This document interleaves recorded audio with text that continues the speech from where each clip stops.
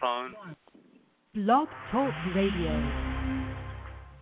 Welcome to Parkinson's Recovery. This is Robert Rogers, and my show today is very special indeed. I interviewed John Carlin 1 year ago, and 1 year ago, he definitely was getting incredible and sustained relief from the symptoms that he was currently experiencing that are associated with the diagnosis of Parkinson's disease. So John recorded for us the many different kinds of things that he was doing. It's been a year now. And what John's going to do is he's going to tell us what's happened over the past year. So it's quite a remarkable story. I want everyone to know. So John is here live as well. So we both got pre-recorded question and answers because I wanted to make sure everybody was able to get up to speed on where John was. And you can also call in to the show live. We have a toll-free number, and that number is 877-590-0733. Once you call in, you just have to punch the number 1, and that'll signal to me you'd like to be able to talk with John, and I'll connect you in. Now, the very first segment of the pre-recorded discussion that I had that you'll find to be quite fascinating with John Carlin. This is Robert Rogers, and of course this is Parkinson's Recovery. My guest today is John Carlin, and some of you may remember John from a radio show I aired a year ago. John, thank you so much for being with us again today. Thanks, Robert. So tell us some, if you would, please, about yourself.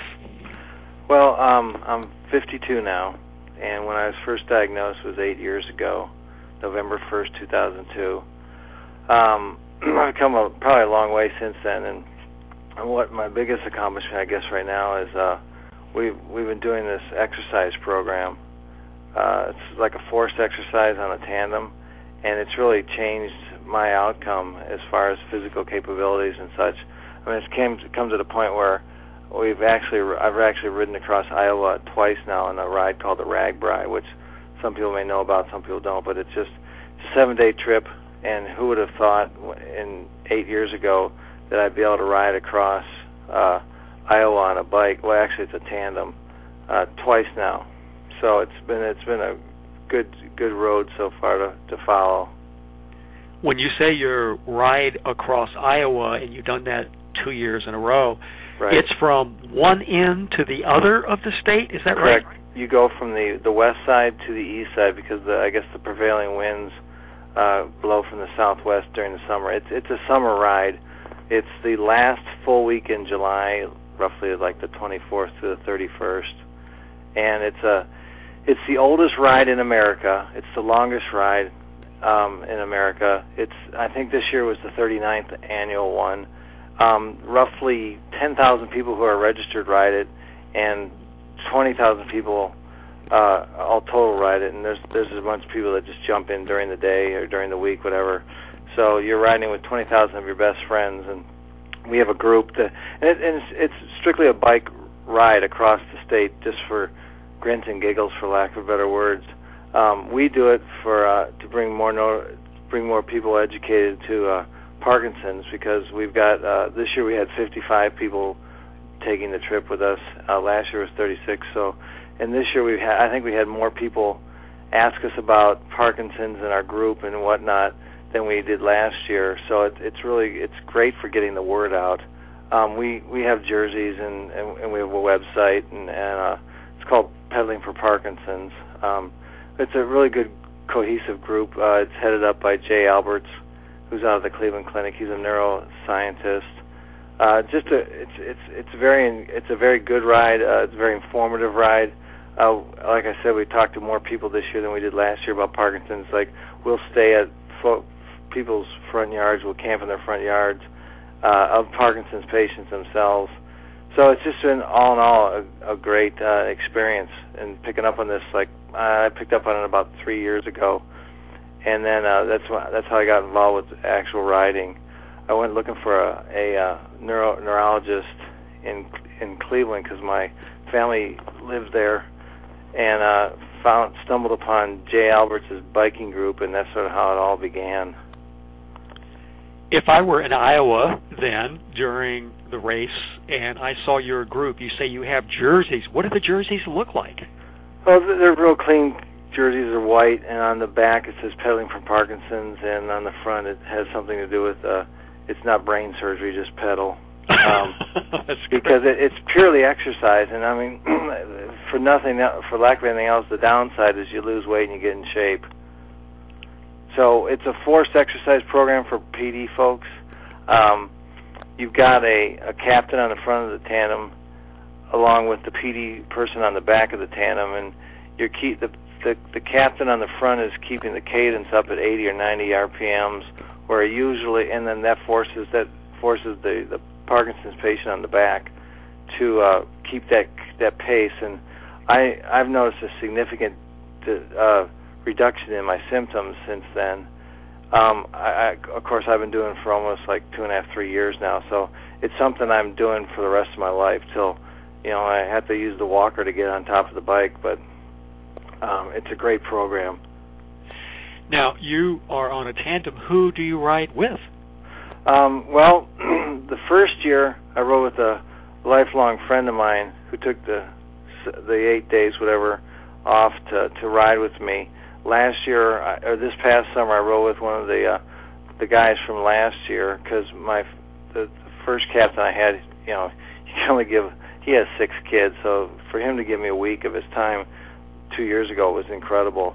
The gentleman I rode with this year, he is a professor at Iowa State, and since he's geared towards the school year, he was able to ride with me this summer with not a problem. So it's one of my past buddies that I met last year in the Parkinson's group that I rode with this year, if that all makes sense.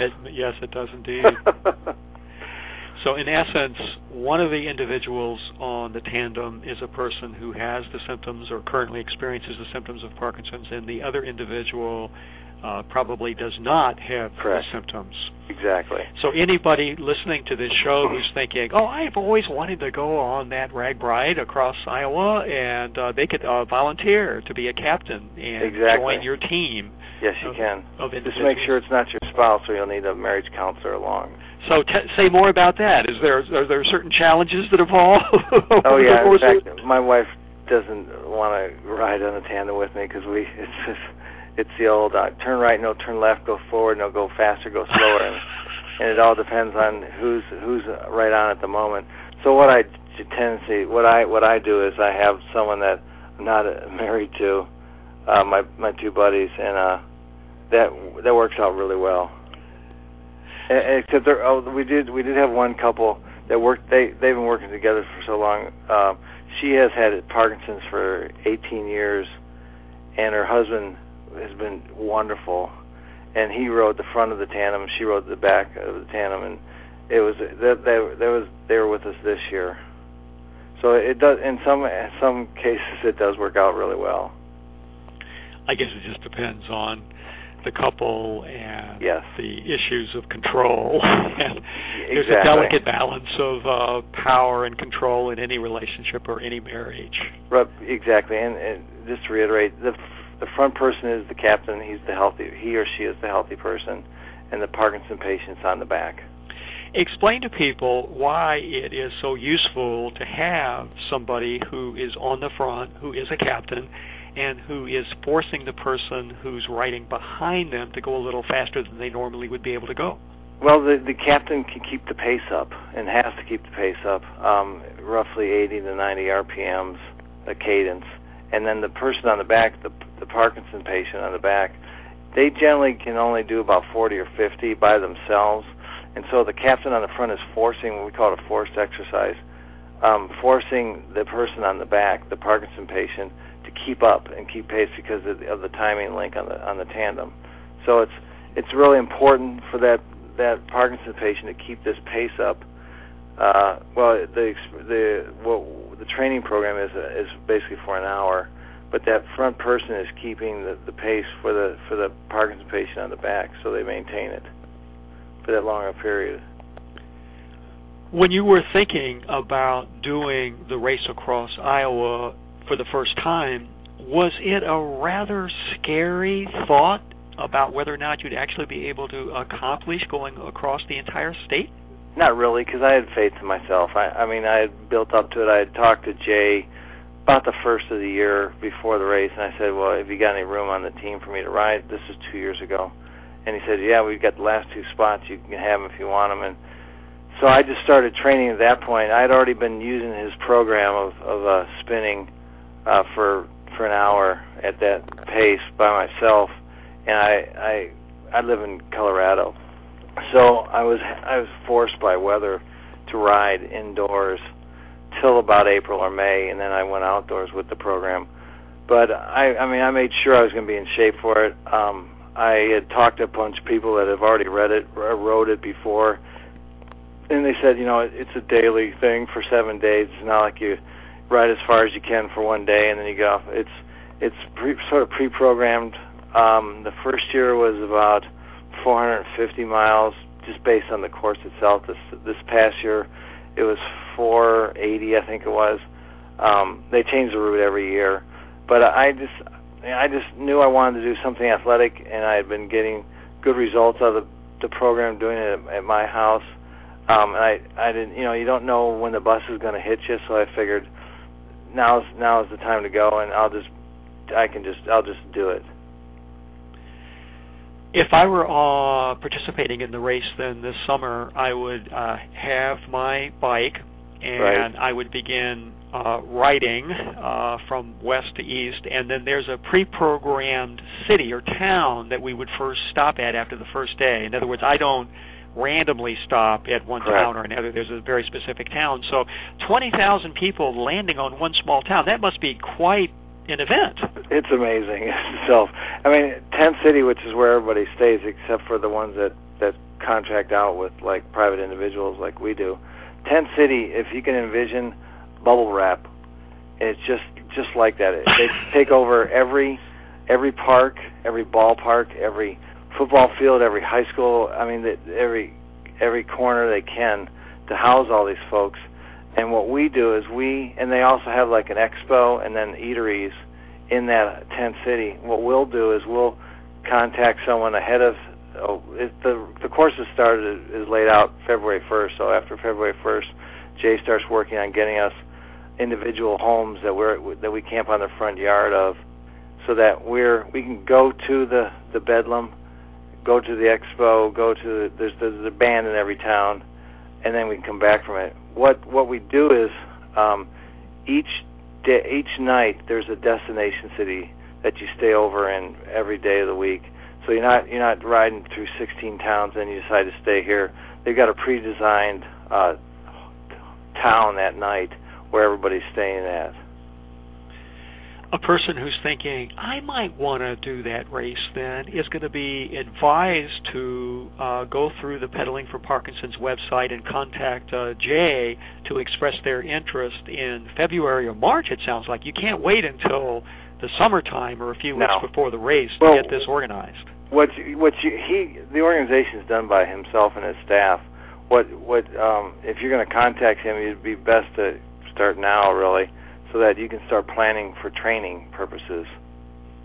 Right. It's not just a question of showing up and deciding right. you're going to bike across. You've got to actually prepare, which means racing as you would for a marathon, let's say. Exactly. Like when I used to run marathons up till about 2000, and when my back went out of me, and it's just you'd start training the day after you sign that you make the decision to do it, and you just prepare for it as best you can, either outdoors or indoors in a riding situation here.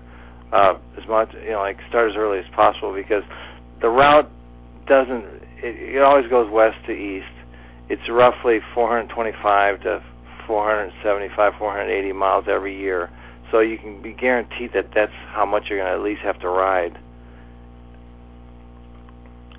You mentioned you've experienced a relief of symptoms over the period of time when you've been biking, which has been about 3 years. So have you just gradually noticed that symptoms have been improving over that period of time, or was there a point when all of a sudden you realized, oh, you're a lot better? Well, sort of a little bit of both. You start what happened from the way I took the program on was I started on a spinning bike, and I rode for 5 minutes. 5-minute warm-up, 10 minutes during the plan between 80 and 90, then 5 minutes of cool-off. then I did that for like a week, and then it's a slow build up, and I guess I was starting to obtain the benefits once I hit 10-minute warm up, 40-minute ride, and 10-minute cool off, and that was about month 2 maybe when I got up to the program distances and time. So that's where I started noticing things, and it's not like someone taps you on the head with the fairy godmother wand and says, okay, you've started reduction of your symptoms. It takes a little bit of a while, but I was working gradually up to the distance and the time of the way you ride. So by that time, I think I probably started noticing the symptoms. I'm not a very good diary writer, so I just sort of flow through life without taking too many notes. Did you notice, or do you recall or remember any symptoms getting worse here and there over the course of the time when you were actually doing all of the bike exercising? No. So that never happened? Not to myself. No, I mean, it may happen to other people, but that never happened with me. I just have got to the point where everything just seemed like I'm back to normal again, actually. If there's a definition for normality. Right, whatever that is. Yeah. Different across the globe. Oh, really? We'll be right back with John Carlin after this short station break. I'm Robert Rogers, and you are listening to my interview with John Carlin, and this is Parkinson's Recovery. I sent out an email announcing the show today, last night, and I received something that's a bit unusual in my inbox, my email inbox. It was somebody who wanted to unsubscribe to my email newsletter, which is, I must say, very rare. Lots of people subscribe every day, and when our list is very large, but all of a sudden I saw this email from a person who was unsubscribing, and people oftentimes will give the reason why they've decided they don't want to receive any more email newsletters. And the reason from this person was she said she was very irritated by the fact that I was trying to sell my book. And I thought, wait a minute. And I realized the confusion was that in that email, I announced that we will be publishing and releasing the November edition of the Parkinson's Recovery magazine next week. And it's got some quite remarkable articles by individuals who I've interviewed here on the show, as well as other individuals. So the clinker, as it turns out, is I forgot to put in the word free in the email. So I think this particular individual must have thought that I was trying to sell her the magazine, which is not the case. It's free. Now, in order to be able to be sure you receive your copy of the free Parkinson's Recovery magazine this month as well as every month, you just have to be signed up to receive the Parkinson's Recovery newsletters. It's easy to do. You go on to any search engine and type in 2 words. The first is Parkinson's. The second is recovery. The very first search result will be parkinsonsrecovery.com. We're up at the top because we're always writing about the kinds of things you can do to get sustained relief from the symptoms of Parkinson's. Click on that website, and you'll see there a place where you can enter your email address. We'll be posting it in other places, so there'll be other ways that you can actually secure a copy of your monthly magazine. But that's a surefire way to get it in an email attachment in a PDF form, so you'll be sure that no harm or damage is actually done to your particular computer system. There is a Parkinson's Recovery magazine that's available on Amazon in a digitized form. I put that up there just so people who didn't realize you can get it for free would at least be able to get it. There's a charge there of $1 simply because you can't put something on Amazon for free. But the magazine is free. I want everybody to get a copy, and when you get yours, be sure and distribute it to everybody that you know, because I think you'll see in every issue there are remarkable ideas from remarkable people. You can talk with John live, so some of this is recorded, but John is actually here with us in person, in the flesh. To do that, you have to call the following toll-free number. So that is a free number. I don't want to make the same mistake 2 days in a row. That number is 877-590-00 0733. That connects you into the switchboard, and once you're connected in, you simply have to punch 1 on your keypad. That'll signal to me that you'd like to be able to talk with John, ask him questions, and find out more, not only about his forced exercise program, but many of the other therapies that he's actually found are making a huge difference in his ability to be able to feel absolutely spectacular. Now back to the second pre-recorded segment of my interview with John Carlin. John, I understand that you're going to be unable, after 2 consecutive years attending the RAG ride across Iowa, to not actually attend this next summer. What's going on? How come you're not going to Iowa? Well, we're gonna give a whirl of climbing Kilimanjaro with the group that's out of here in Washington State, out of Seattle, and it's going to be. I think it's like the second week in July, the 10th through the 24th, and a group of MS and PD patients are going to climb Kilimanjaro with a film crew. It's like a documentary. So I'm really looking forward to that, and that butts up against the RAGBRAI, and I don't know. You never know. I may even throw my hat in the ring for the RAGBRAI, but my main focus for getting in shape this year is going to be for Kilimanjaro, going up and down instead of riding a bike. Well, how exciting.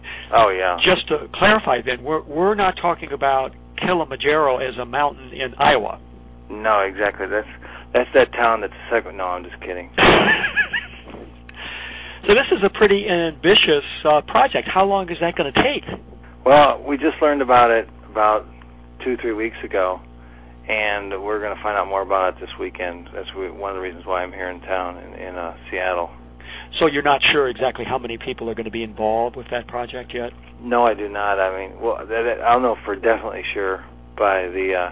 I do know that it's closed to anybody else for this year, because when I talked to the coordinator, she was telling me that they've already closed up shop for accepting anybody else on it, because there's Sherpas, there's the camera crew, there's the MS folks, there's the PD folks, there's the leaders, and also like your climb buddy, I think is going. I think that's what my wife is called. Instead of my spouse on this trip, you have somebody that will be climbing with you.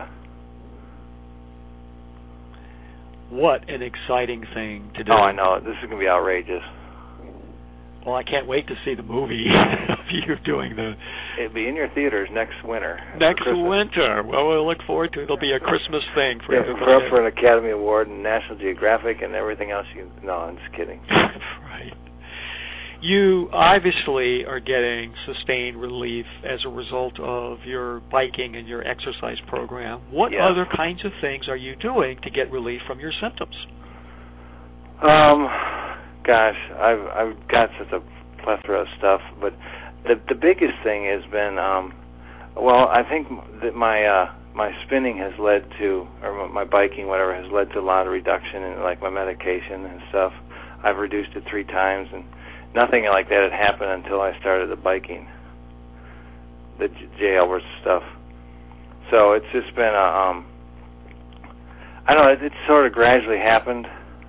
There's no, I can't put a finger on it, but exercise is, I mean, even to the doctors that are sort of like disbelievers in anything but medicine and pharmacological aids, my neurologist has conceded that exercise is an important thing, and I found it. I mean, what's the downside of what I do as far as biking is you lose weight and you get in shape.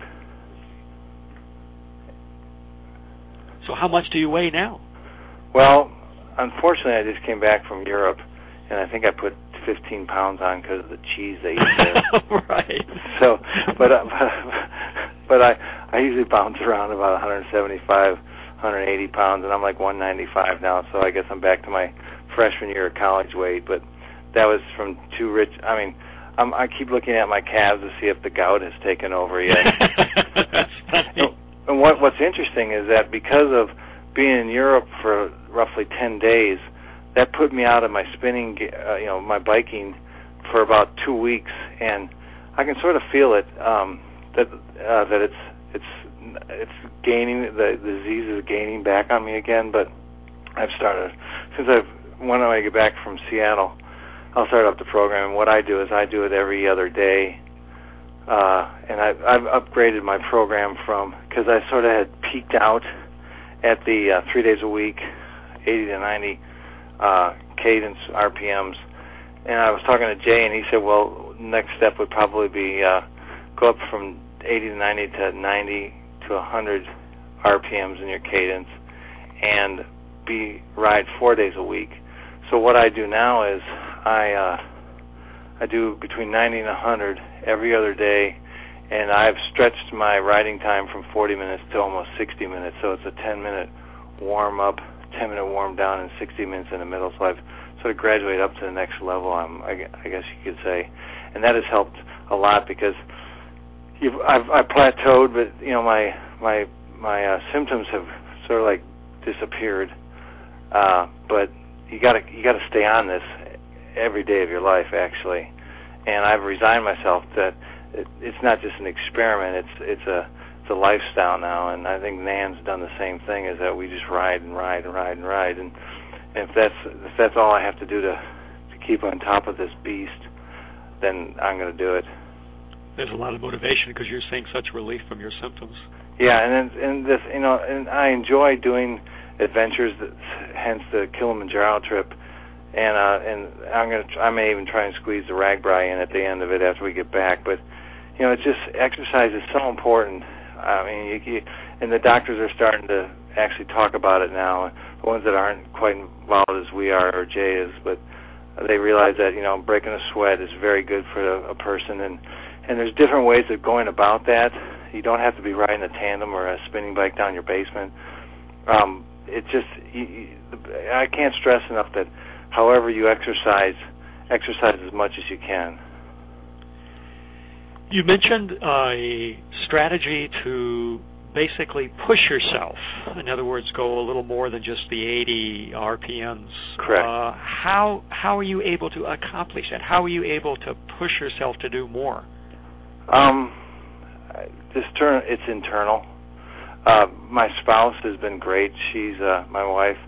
She'll sit there and she'll go, if you're having a bad day or it's raining or whatever, and you're going, maybe I just won't ride today. Well, she's like, have you ridden today? You need to get down there on the bike. So your spouse or your significant other is very important in your daily lives and your motivational factors, because not everybody can be up every day, and on those down days, that's where you need a little bit of help and a push. So having someone else say, have you brushed your teeth today? Along the lines for exercising, that's as important as self-motivation on yourself. I think it gets easier, so to speak, once you started the spinning program and the biking program, and have gone through it for a while, because now you know what the daily routine is to be like, and it's just a matter. It's sort of like if you don't have that first cup of coffee in the morning and you drink coffee all the time, you want it.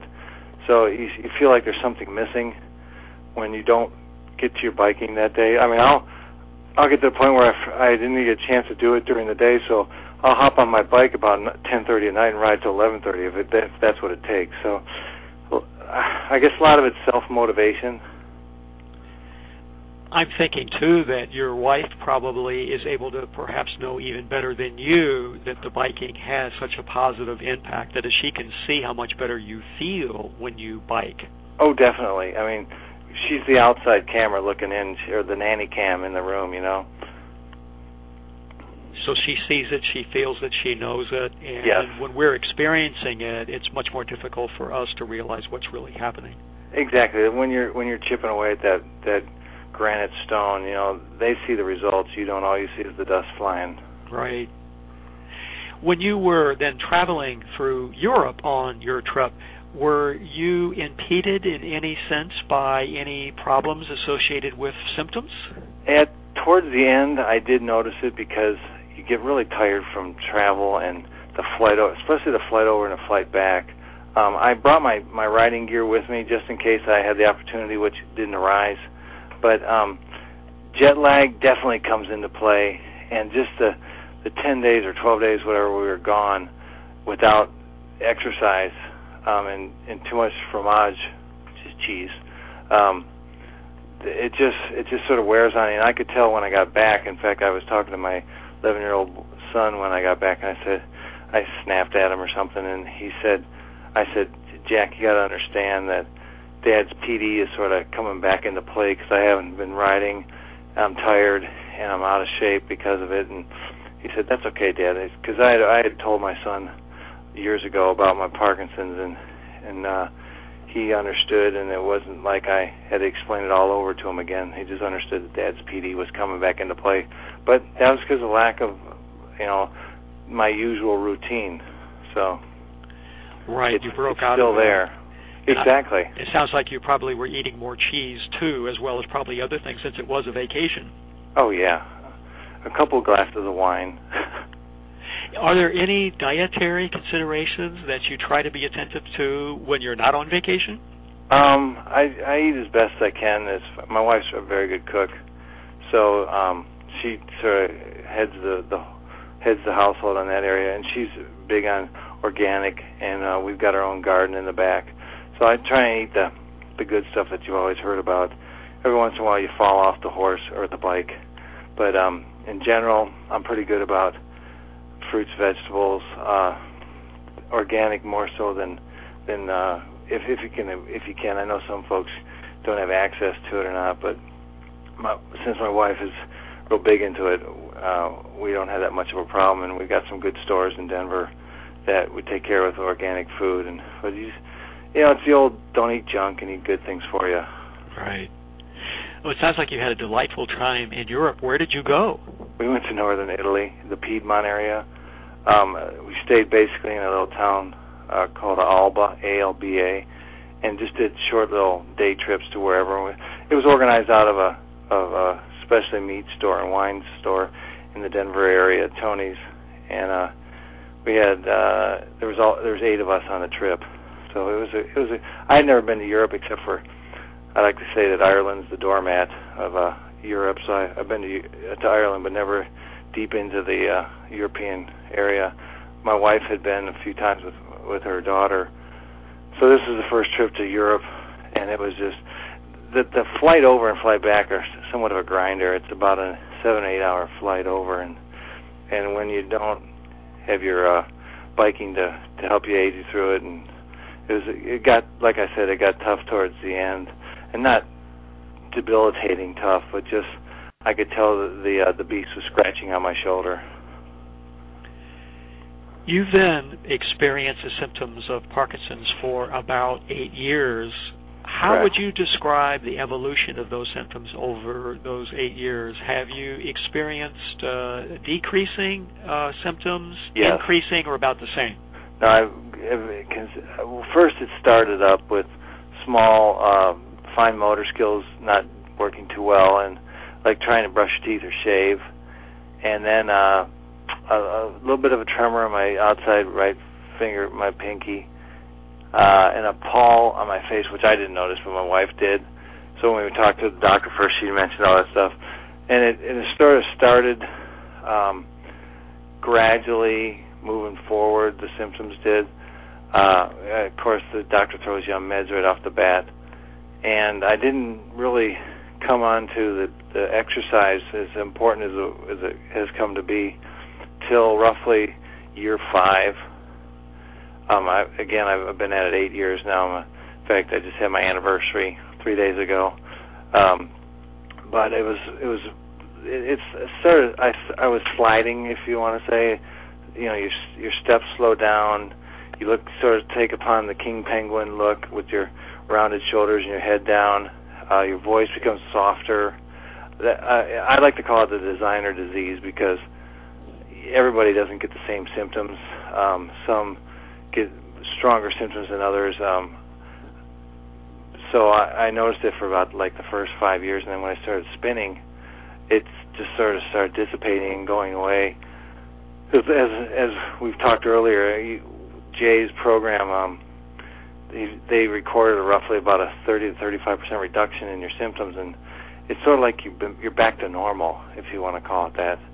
But it took a little. I went 5 years without this focused of a program, and now I'm reaping the benefits of it. And it's not going to be for everybody because not everybody can exercise. It depends on how debilitated they are.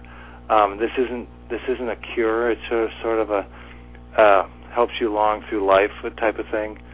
But again, I just want to not everyone can do it because they're not physically fit or able to. But for those who can, I highly, highly recommend it. Imagine that in Denver, which is an area where you live, Correct. that there were a clinic, a Parkinson center where people could go to get experience with natural and safe and non-invasive therapies and treatments and modalities that can help them feel better. If such a clinic existed, when a person goes, what would they experience? What would they see? What would they be able to do in addition to, of course, all of the biking? They're probably going to receive someone a little bit more receptive to our problems, our symptoms, because I think that now there are a lot of medical doctors that are also like homeopathic or holistic doctors that I think they at least in my situation, versus my neurologist, they probably are a little bit more receptive to what's going on and are more worldly in their viewpoint instead of sheer medicine. Because like when the first neurologist I went to, he was like, okay, 7 minutes of an exam, here's a pill, here's a brochure, call me in 6 months and I'll see you. And you're like, this is not what I'm looking for.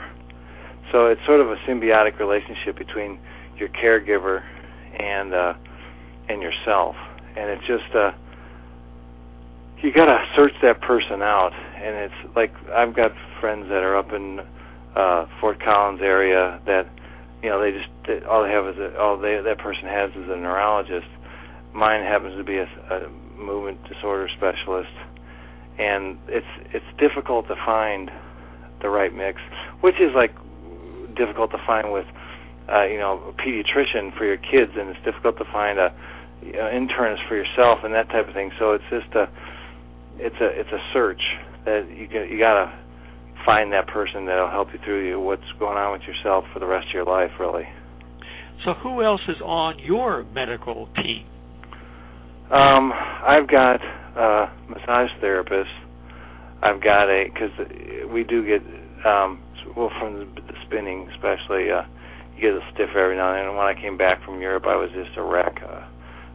My IT band was bad, but I've got a Pilates trainer. I've got a homeopathic doctor. I've got a neurologist. I've got let's see what else.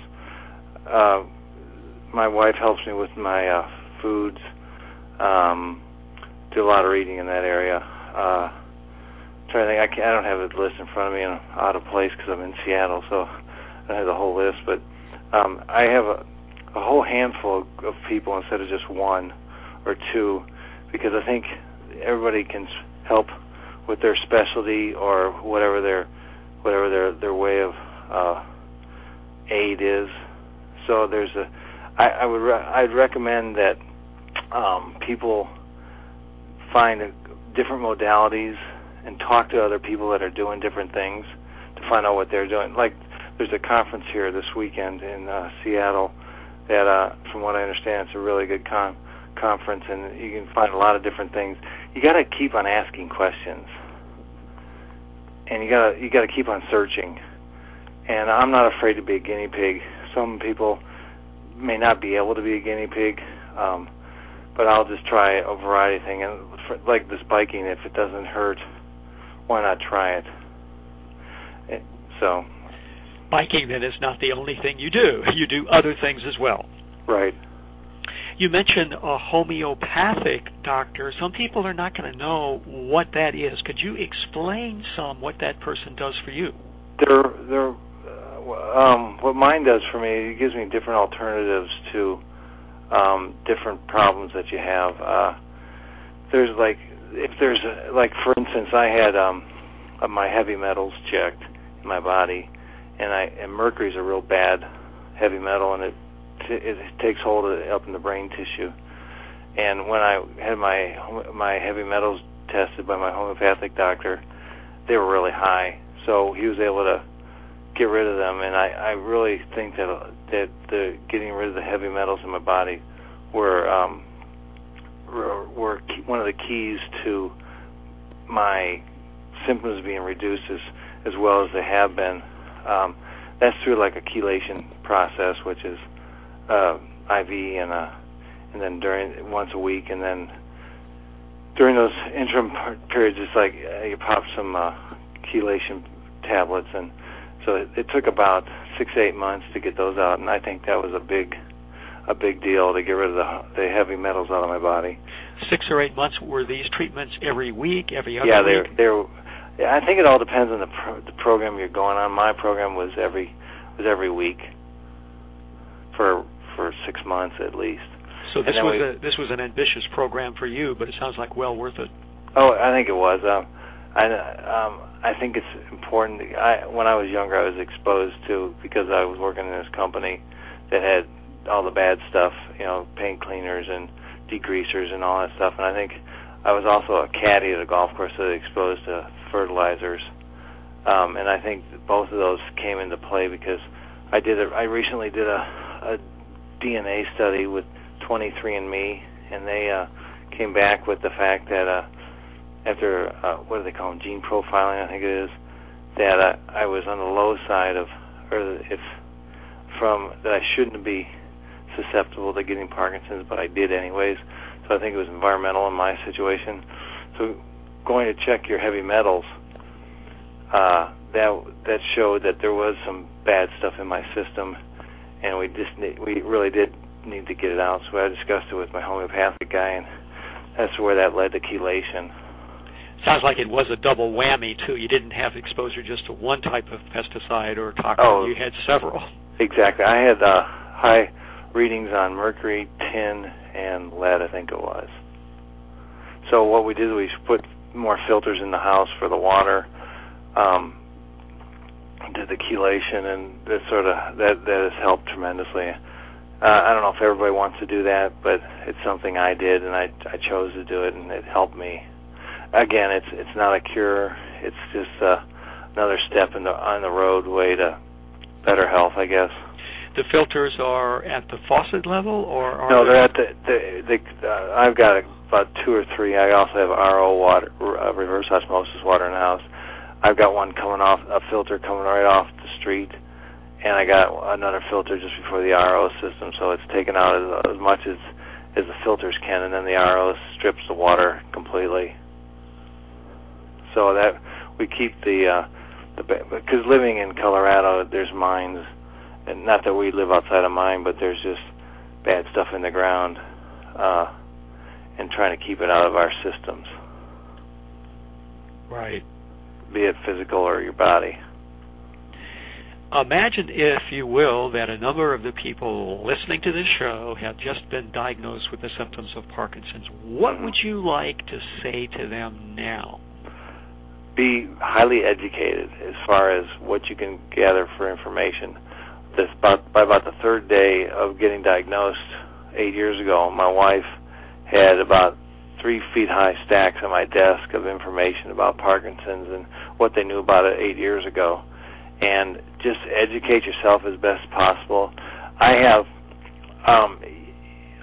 told a lot of people that I've got Parkinson's, not for pity or anything, but it's more my eyes and my ears out there, because I'll get information from the strangest places about this person's doing that, or this study said this, or over in Germany they're doing stem cell research, or whatever the situation is. But I've turned them into my eyes, my ears. So it's not that you want to tell everybody in the world that you've got Parkinson's, but I let people know that I've got it so that they can. And I ask them, I said, if you ever see anything information-wise, send it to me, and I'd appreciate it. They've been my eyes, my ears. So. And people do. Yes, and people do. I'll get emails or letters, mostly emails, from friends or acquaintances, and out of nowhere. and they will. They'll send you the information, because you'd be surprised when you turn loose a lot of people what they'll gather up for you. I know many people don't tell others that they currently experience the symptoms of Parkinson's. What you're saying Correct. is there's actually an incredible benefit that people will be extra eyes and ears and can get additional information for you.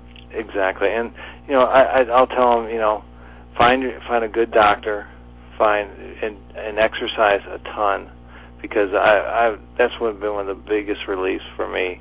But first off, it's like I'm writing a book about my experiences, and I call it Off the Ledge, because when you first get diagnosed, you're sitting on a window ledge and you go, do I jump and end it all, or do I come back and fight it? And this book is to sort of like track my history of having it the past 8 years, and that I have done something about it, and there is hope out there. You may think it's very small when you first face the beast, but the hope gets bigger and bigger, and you're not resigned to dwindling.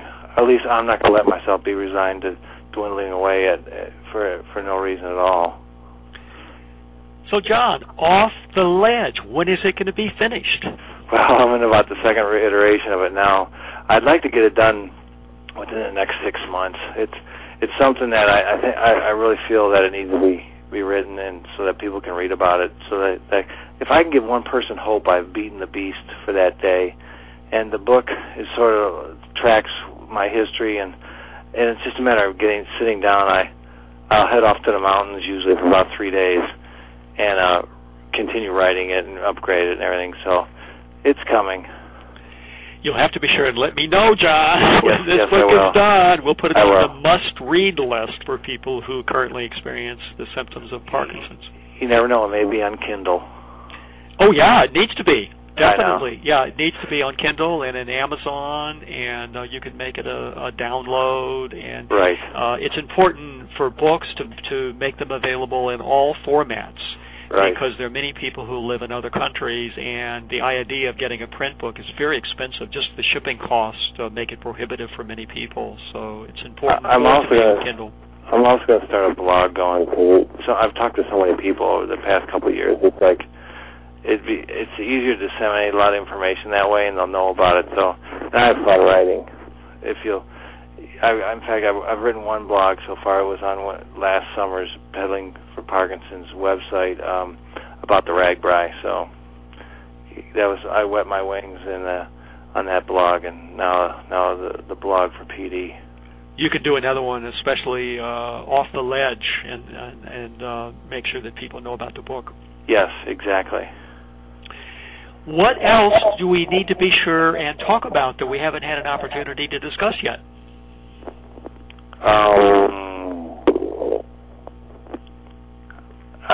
Right off the top of my head, I can't roll into anything else I know of. Well, John Carlin, I want to thank you so much for being our guest today on the radio show and telling us all about the incredible experiences you've had with finding ways to get relief from the symptoms of Parkinson's. Just, people, they just got to understand there's hope out there. And it's like I'll finish my letters, I'll say, how can you be sad if you're hula hooping? That's a nice way to put it. Nobody is sad who's hula hooping, are they? That's exactly. How can you be unhappy if you're standing with the hula hoop? That's right. So it's time for everybody to get a hula hoop. Well, if I start a trend again, I may have to start selling them. There you go. You can do that. You can sell that with your book. Yes. But just there's hope, and it's in everybody to be able to create that hope and just be optimistic. John, thanks so much for being with us today. Thanks, Robert. I'm Robert Rogers, and you're connected to Parkinson's Recovery. If you'd like to be able to talk with John Carlin now, my guest today, call the top following toll-free number, 877-590-0733. Area code 206. You are on the air. Hello? Hello. Hi. Can you hear me? Yes, John is here. Hey, John, this Doug Little from Seattle. I have two questions for John for the purposes of the blogcast. Where do you think you were 5 years compared to where you are now? And secondly, of all the different therapies and treatments and approaches you've tried, what's been the most effective? 5 years ago, I probably was in a sliding down mode. I think I talked about my fine motor skills disappearing, shaving, brushing your teeth.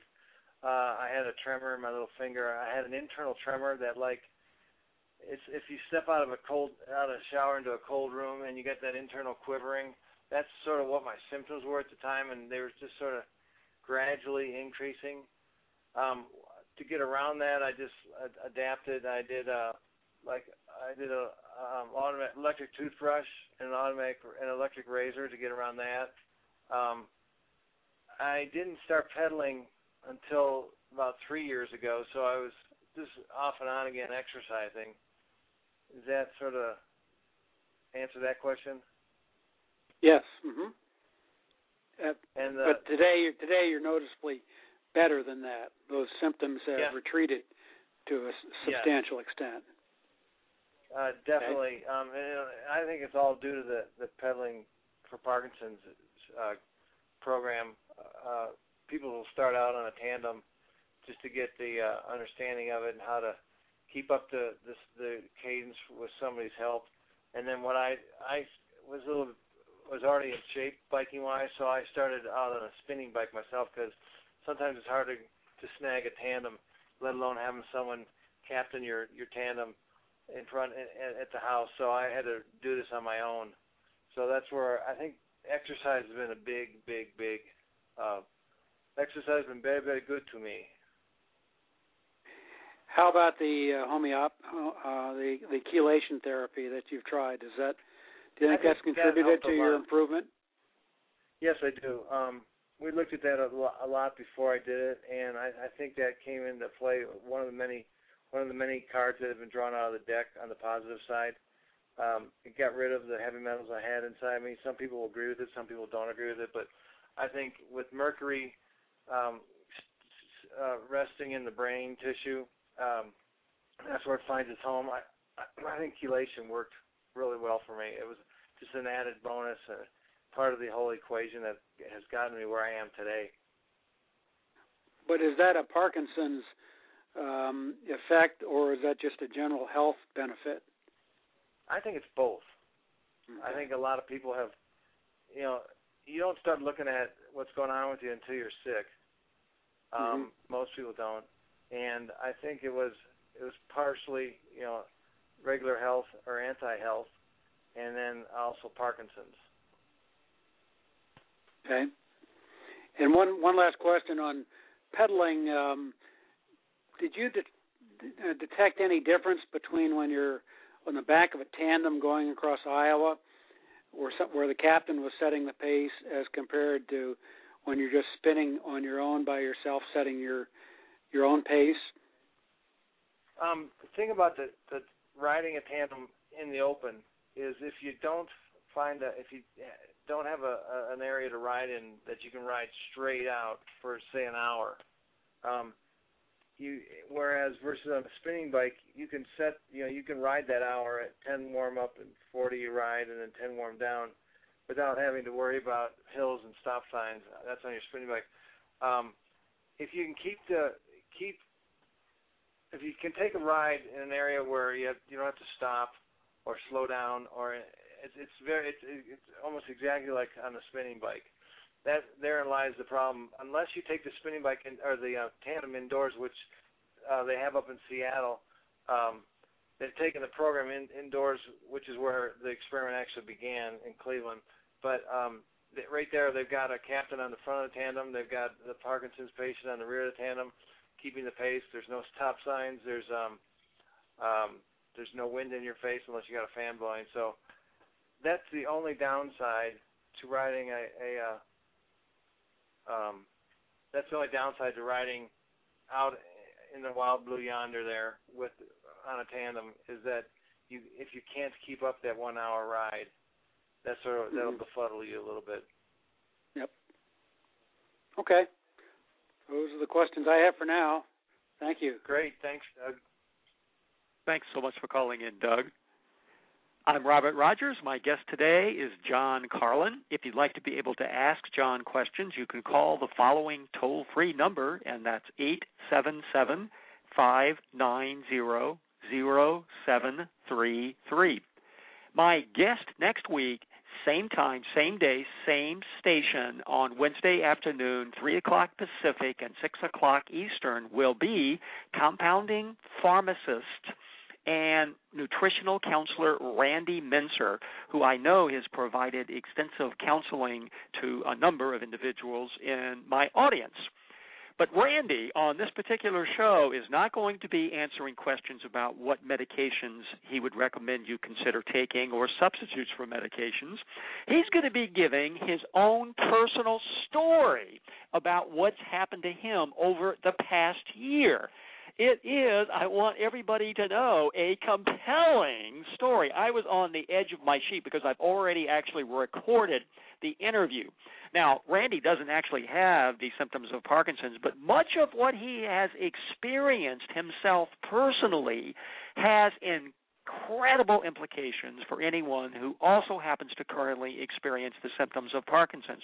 So it's really a must-listen-to show for you next week. Randy Mincer talking about a man who's willing to talk in a very personal sense about his own significant struggles with his health and his ability to figure out what was causing his problem. And the answers I want you all to know are going to be incredible when you actually discover what it was that he found out about what was causing his terrible symptoms. You're going to be amazed. So be sure to listen next week, as I want to encourage you to listen every single week at 3 o'clock Pacific time here on the Parkinson's Recovery Radio Network. Area code 360. You are on the air. Yes, John, this is Dave. I have a couple of questions. I was wondering if the altitude where you train in Denver has any significance, for your training or your effects of Parkinson's. On the training end, I think it does, in the fact that I used to run marathons up until 2000, and after you train at elevation for a while, it's a lot easier to go down. Like when I go ride the Ragbri, that's almost like at zero. I'm at 6,300 feet, so I think there's a definite plus. The tough side is if starting out at altitude, unless you haven't lived there for a while, it just will slow your progress a hair until you get into shape. And then, like I said, and then when you drop down to any other elevation, it feels like you're Superman almost. Yes, it does sort of start hindering you in the beginning, but I think if you continue with it 3 days a week, I think you'll find that it's just more of a positive than it is a negative. I haven't noticed it because I've always pretty much been an athlete all my life. So does that answer your question? Well, you gave me an answer, and that sounds good.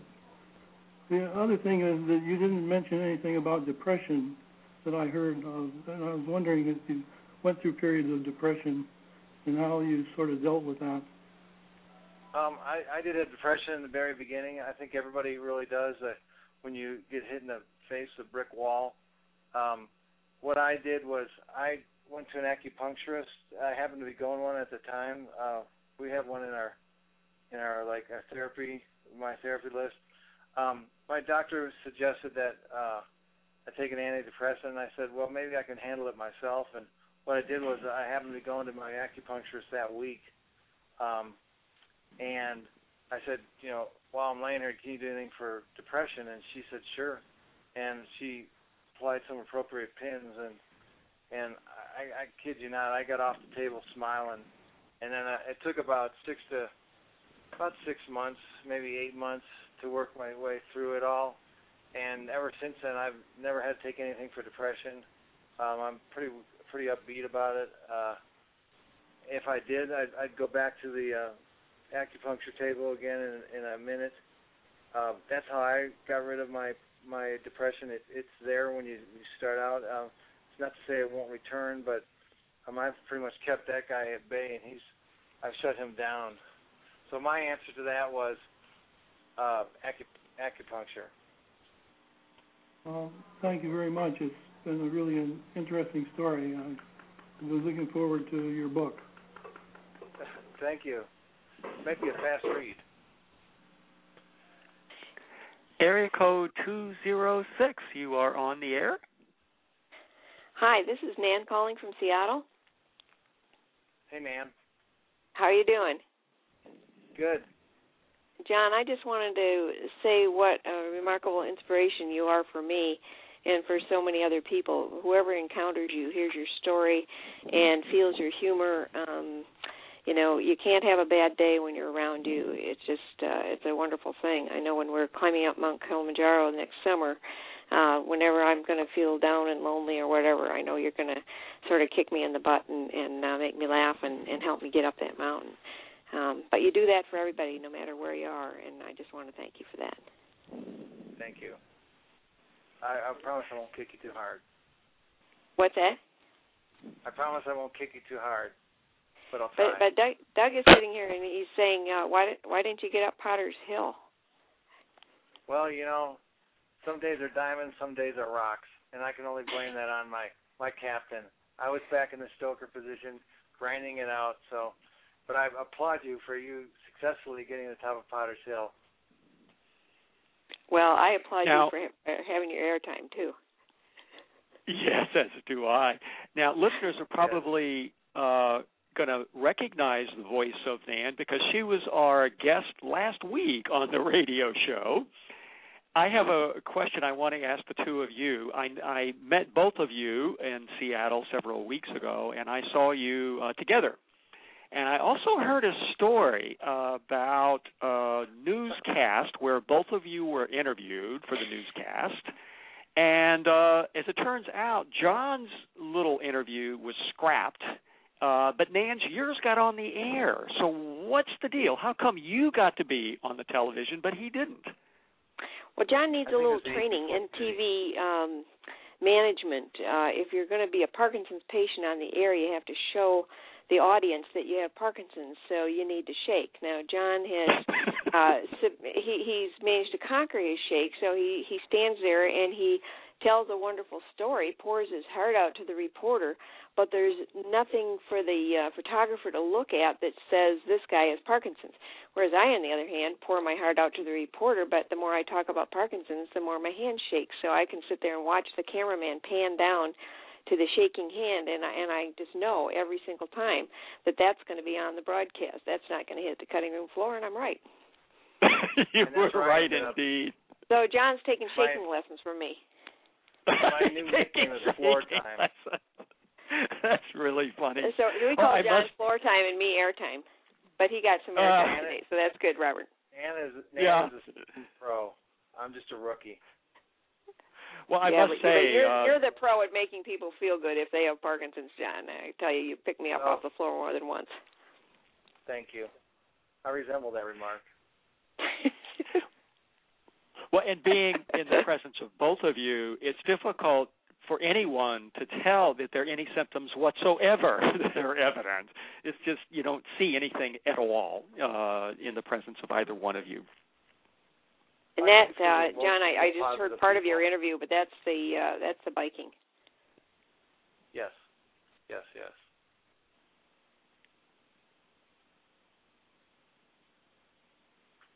Hello? Hello? Yes.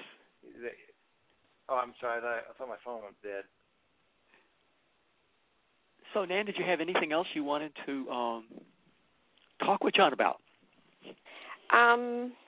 No, I think I pretty well covered it in my thing last week. But I should tell you, Robert, several people have contacted me after being on your show last week, and it's really nice to be able to reach out and help them as well. So, John, I'm sure wonderful. something will happen to you. Wonderful. So.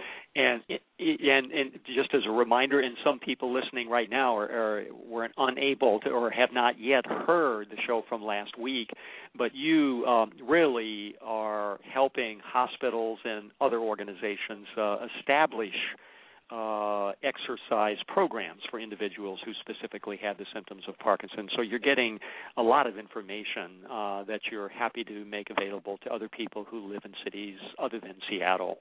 So absolutely. Those of you who are listening, feel free to contact Nan, and she would be most delighted and happy to provide that kind of assistance. That's for sure. So good to talk to you both. Seattle. It's wonderful to hear from you, Nan. Thanks for calling in. You bet. Take care. So, John, I want to make sure and ask you about any other therapies that you would like to also talk about. You've obviously talked about a number that have made a huge difference. Are there any other that you want to make sure and tell listeners about? I do exercises we've talked about. I've got a massage therapist who has been very key to this because Parkinson's patients become stiff and rigid and their muscles aren't as pliable as someone who's not had Parkinson's. But massage therapy is big.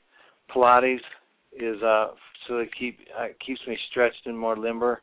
That's been very big. I do core resistance. Like the gentleman called earlier, I've got acupuncturists. I take homeopathics. One of them is it's a cellular hydrator, which I think has been also a contributor as far as my meds reduction, because what it does, it just moves fluids to your cells faster and more efficiently and detoxes them at the same time. That stuff's called Aquas. That's been big. Getting rid of the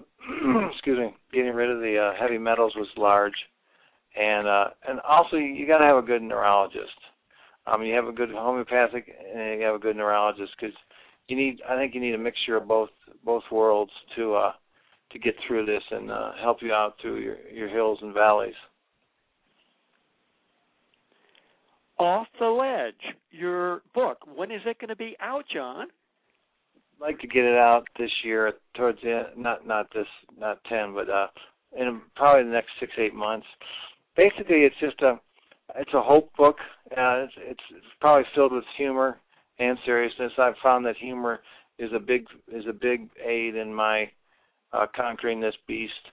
The book, Off the Ledge, it just came from when I was thinking one day. I said, where a person stands when he first gets diagnosed is you're sitting on a windowsill, and what do? You jump and end it all, or do you come back in and fight about it? So that's sort of where the book came from. One of my favorite chapters is a chapter about when my cousin, before she died of leukemia at a real early age. I said, I had just been diagnosed, and I said, how do you cope with all this? And, it's like, how do you get it off your brain for 99% of the time? And she said, well, there's an elephant in the room, and your job is to shrink that elephant down to a manageable size where it's always going to be in the room, but you don't see it anymore. And then when you have bad days, it's when the elephant farts, and it's your job to dissipate the gas. So I've tucked that underneath my arm and gone through life since then with that, and I thank her for that. So that's one of my chapters in the book. It's the elephant in the room. So hopefully in the next 6-8 months. Well, that sounds wonderful, and we'll have to make an appointment to have you back on the show so you can talk about your book, and so people will know how they can actually obtain a copy. Sure. If you'd like to be able to talk with John, this is your last chance, folks. You can call the following toll-free number, and that's 877-590-0733. Now's your last chance. Although, of course, you can talk to him after the show as well to be able to talk with him or ask whatever questions you might have of him. Well, John, you've actually listened to yourself answer all those many questions that I asked you and that we previously aired during the last hour. Do you have anything that you want to make sure and add to what you've already said? Well, for starters, you got all the answers correct this time. And if anybody has questions, probably the easiest way to get hold of me is to contact me via email. do you want me to give that out, or how do you do that? Yes. Robert? Oh, please do. Please do. Yes, that'd be wonderful. My email address is, I'll say it, then I'll spell it. It's doublehall3@comcast.net. That's spelled DOUBLEHAUL, the number 3, then at Comcast, COMCAST.net. Also, a good place to get all this exercise information is our Pedaling for Parkinson's website, and that's just like it sounds. It's pedaling, PEDALING, FOR, Parkinson's, PARKINSONS.org. And you get all the information you could dream possible from our pedaling scenario. And also, you can also contact Nan, because she's up in Seattle. They have an incredible program going up there. It's just tremendous. It's coming to everything to fruition. So you can email me at my web or my email address, or contact Nan, and Robert has her email address, and then pedalingforparkinsons.org. If you remember all that, you're great. Yeah. And it may be that people will have very specific questions about equipment and exercise bikes and choices that they might want to consider. So you'd be really a wonderful resource to be able to help in that regard, since there are just so many choices out there that are available, and you've had some experience with a number of different vehicles for doing forced exercise. Exactly. So be sure to contact John if you've got any of those types of questions. Obviously, it's a question of either going to a commercial source to get a bike that you can use for force exercise, but there are also a lot of makeshift kind of bikes that you can put together that Nan talked about during our show last week. There are eBay sales that you can go to, and there's a lot of guidance that can be helpful with regard to exactly how to do forced exercise. And so both John and Nan are invaluable resources to be able to provide you with the help and guidance and support that you might need if you want to start your own personal program, or more specifically, if you're thinking of trying to start one or introduce one in a hospital or any kind of healthcare facility.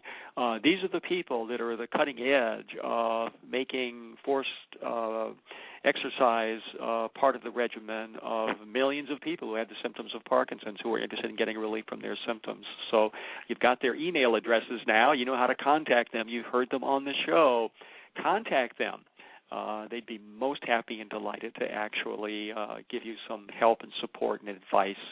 You're also now ready to climb Mount Kilimanjaro, and that's going to be in July of this summer. Is that right? It's July 10th through the 24th of this coming summer, just before the RAGBRAI. Wow. Well, we'll have to get an update on your climb, although I guess we'll be able to see an actual DVD or a documentary of that, probably that following holiday season. But it sounds like that's going to be a miraculous experience for you and Nan and the other people who will be participating. Oh, yeah. It'll be a good stocking stuffer. Right. Isn't that the truth? Isn't that the truth? Well, so is there anything else you want to make sure and add, John, before we cap it off? Exercise, hydrate properly, get a good balanced diet, and really, you got. There's hope out there. You just got to think positive. And you've heard, humor is one of my buddies, and you just have to stay positive out there. I've met some incredible people that are turning around their lives from sitting on the ledge and thinking about jumping and coming back inside. So you can do it, man. Great. And, John, I'd like to also request that you consider submitting in a little piece that we can include in next month's Parkinson's Recovery magazine that will be a enticer for your Off the Ledge book. We have on the edition that's coming out in November next week a piece that Pamela Quinn has written. I interviewed her last month. She's the professional dancer from New York City who has been doing incredible things with inventing all sorts of movements for helping people who have the symptoms of Parkinson's. And a second piece by Cheryl, who I also interviewed, who talked about a dental appliance for adjusting jaw misalignment. So Cheryl's also got a piece that she's written that everybody will be able to read next week.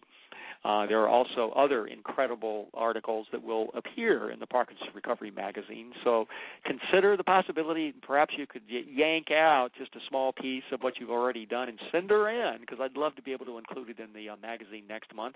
And it'll give people an enticer to be able to look forward to seeing the full version of Off the Ledge when you actually complete that in about a half a year. I'd love to. That would be spectacular. And that's what's happening on the shores of the Puget Sound, where all the women are smart, all the men are handsome, and all the children are truly loved. Know that you are on the road to recovery by virtue of the fact that you are listening to this program. This is Parkinson's Recovery. I'm Robert Rogers. Thanks for joining us today, and I look forward to connecting with you this next Wednesday, as in every Wednesday at 3 o'clock Pacific, 6 o'clock Eastern. Good day.